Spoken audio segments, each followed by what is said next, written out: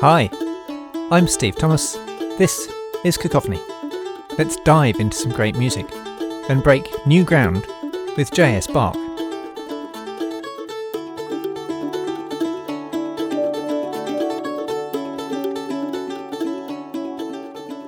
We've had a lot of big orchestral stuff on Cacophony recently, so I think it's time for a change of mood and a bit of a reset.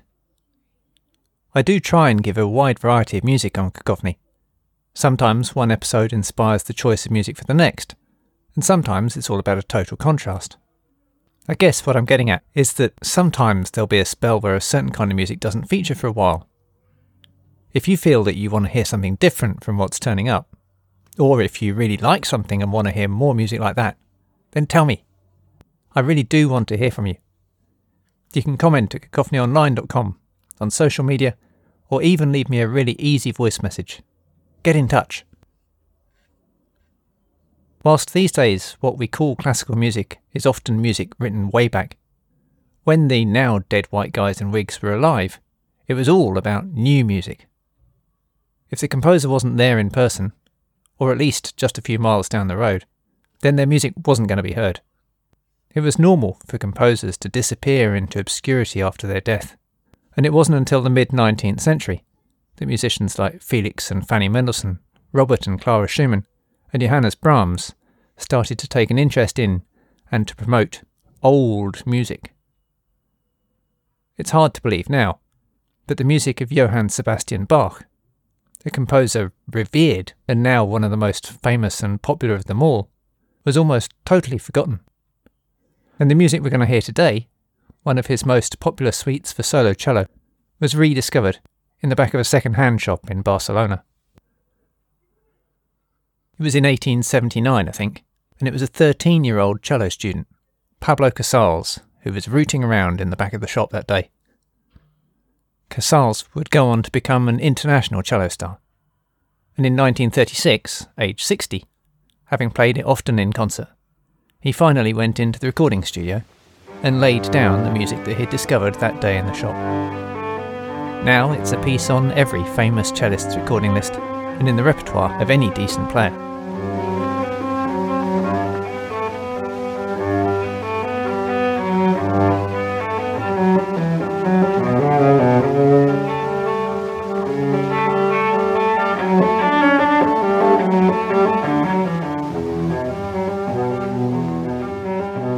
There are 6 suites for solo cello, written sometime around 1720, and we don't know why, or for whom. As far as we know, they weren't commissioned, Bach wasn't paid to write them, and he didn't play the cello. There's no autographed manuscript. The earliest edition is in the handwriting of Anna Magdalena Bach, Bach's second wife, and it contains very little in the way of instructions to the players. None of what we think of as the usual guidance is there. There are no markings about how to phrase the music, how fast movements should go, how loud, and so on. So it makes the music look, on paper, like a study or training exercise. And that gives the musician a particular challenge to make these notes come alive off the page. And that challenge and that lack of guidance also gives the player a huge degree of freedom in how they approach things. So in each performance, we somehow get more, perhaps, input from the player and an insight into how they feel about the music, because the music's less prescriptive about how it should go. Each of the 6 suites has 6 sections. An opening prelude that sets out the stall, followed by 5 or really 6 dances, almost the same in each suite, and a little tour of European Baroque styles. A German allemande is followed by a French courante, the Spanish sarabande, a dance actually of South American or African origin, a pair of dances which change in the different suites. In this suite, they're minuets, and finally, a closing English jig. Up until this point, the cello had been a simple accompanying instrument. It sat on the bass line and gave the foundation for other things. Think of Pachelbel's famous canon and the most boring bass line in history.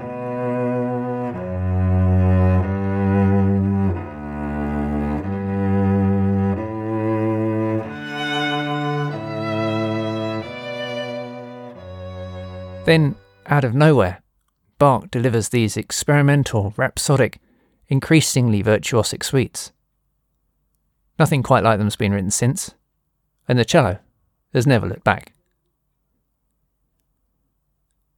The opening prelude of Suite No. 1 is one of those really famous pieces, beloved of film and TV makers, and signing of the register moments at weddings. One of the amazing things Bach does in these pieces is to create a sense of harmony from just one instrument. There are occasional chords where the cellist plays multiple notes, but for the most part we're only hearing one note at a time. Bach creates a sense of chords by giving us the notes one after another, and our ears kind of fill in the gaps. Bach's suites can sound like they're being written on the spot. They come at you like a stream of consciousness. They're intimate, conversational, occasionally playful, as befits their dance titles, but more often quiet, reflective.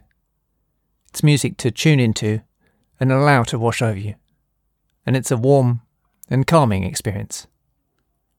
Let's have a listen. Click on the links in the podcast notes for a complete performance, and then get in touch and tell me what you think. Can you think of one person you know who'd really enjoy this music or Cacophony? Who are they? Please go out and share Cacophony with them directly, and maybe tag me in at the same time. If you'd like to support Cacophony, you can do so financially. There's a link to ko-fi.com where you can do that. Please come back for more next time, and thanks for listening.